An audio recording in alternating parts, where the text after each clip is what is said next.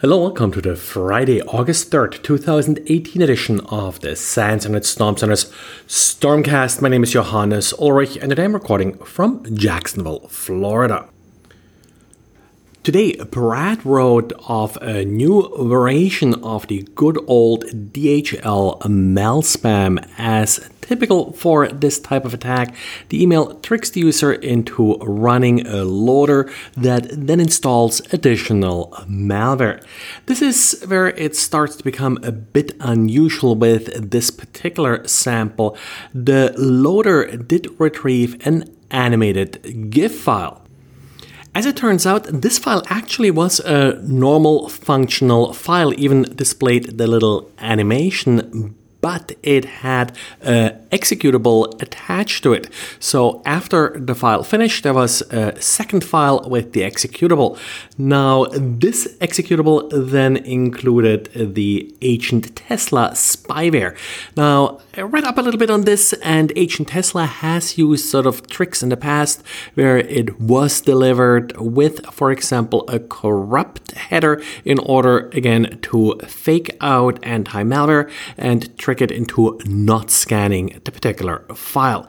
That's probably the intention here as well, that anti-malware thinks this is just an image, I don't have to scan it, and that's sort of how this particular file then gets delivered to the victim. The loader then strips off the GIF file and just runs the executable. As usual, Brad provides a number of indicators of compromise that you can use to look for this particular threat in your environment.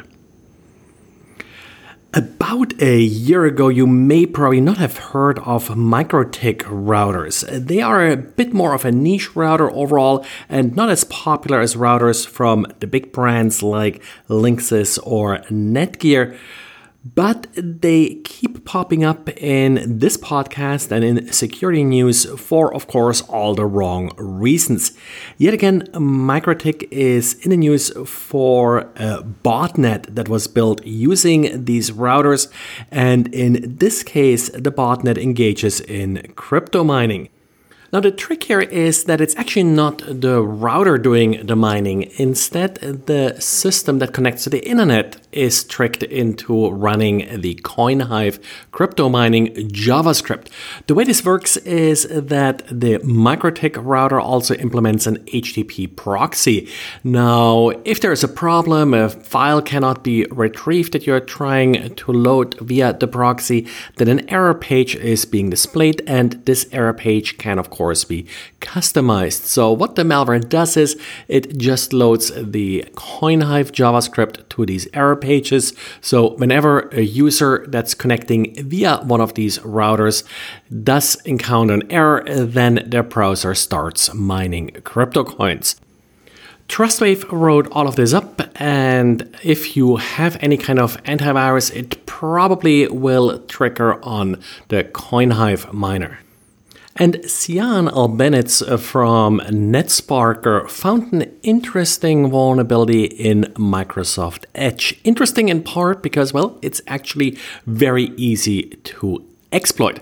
The problem here is same origin policy. Now, same origin policy is supposed to prevent JavaScript that I'm loading from one site to send requests to other sites. These requests are typically sent using the XML HTTP request function, and that's the function that's vulnerable here. I don't know if it also affects some of the more modern way of sending these requests, like the fetch API, but very possible it does. So what's the problem here? Microsoft Edge actually does same origin correctly. Where it does run into a problem is once you're loading a local HTML file from your system.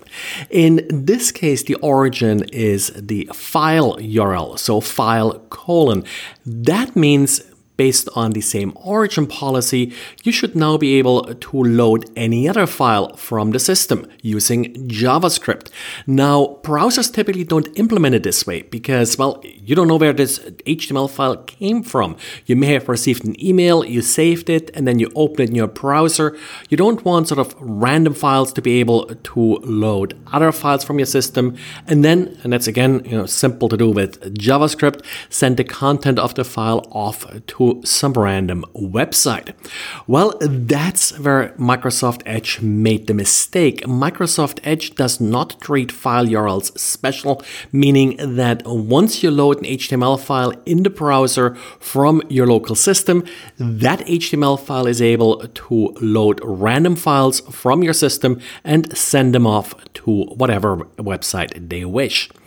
Now, this can also be exploited via Calendar and Microsoft Mail. So whatever way you find to load the file on your system, once you open it in Microsoft Edge, then you're vulnerable.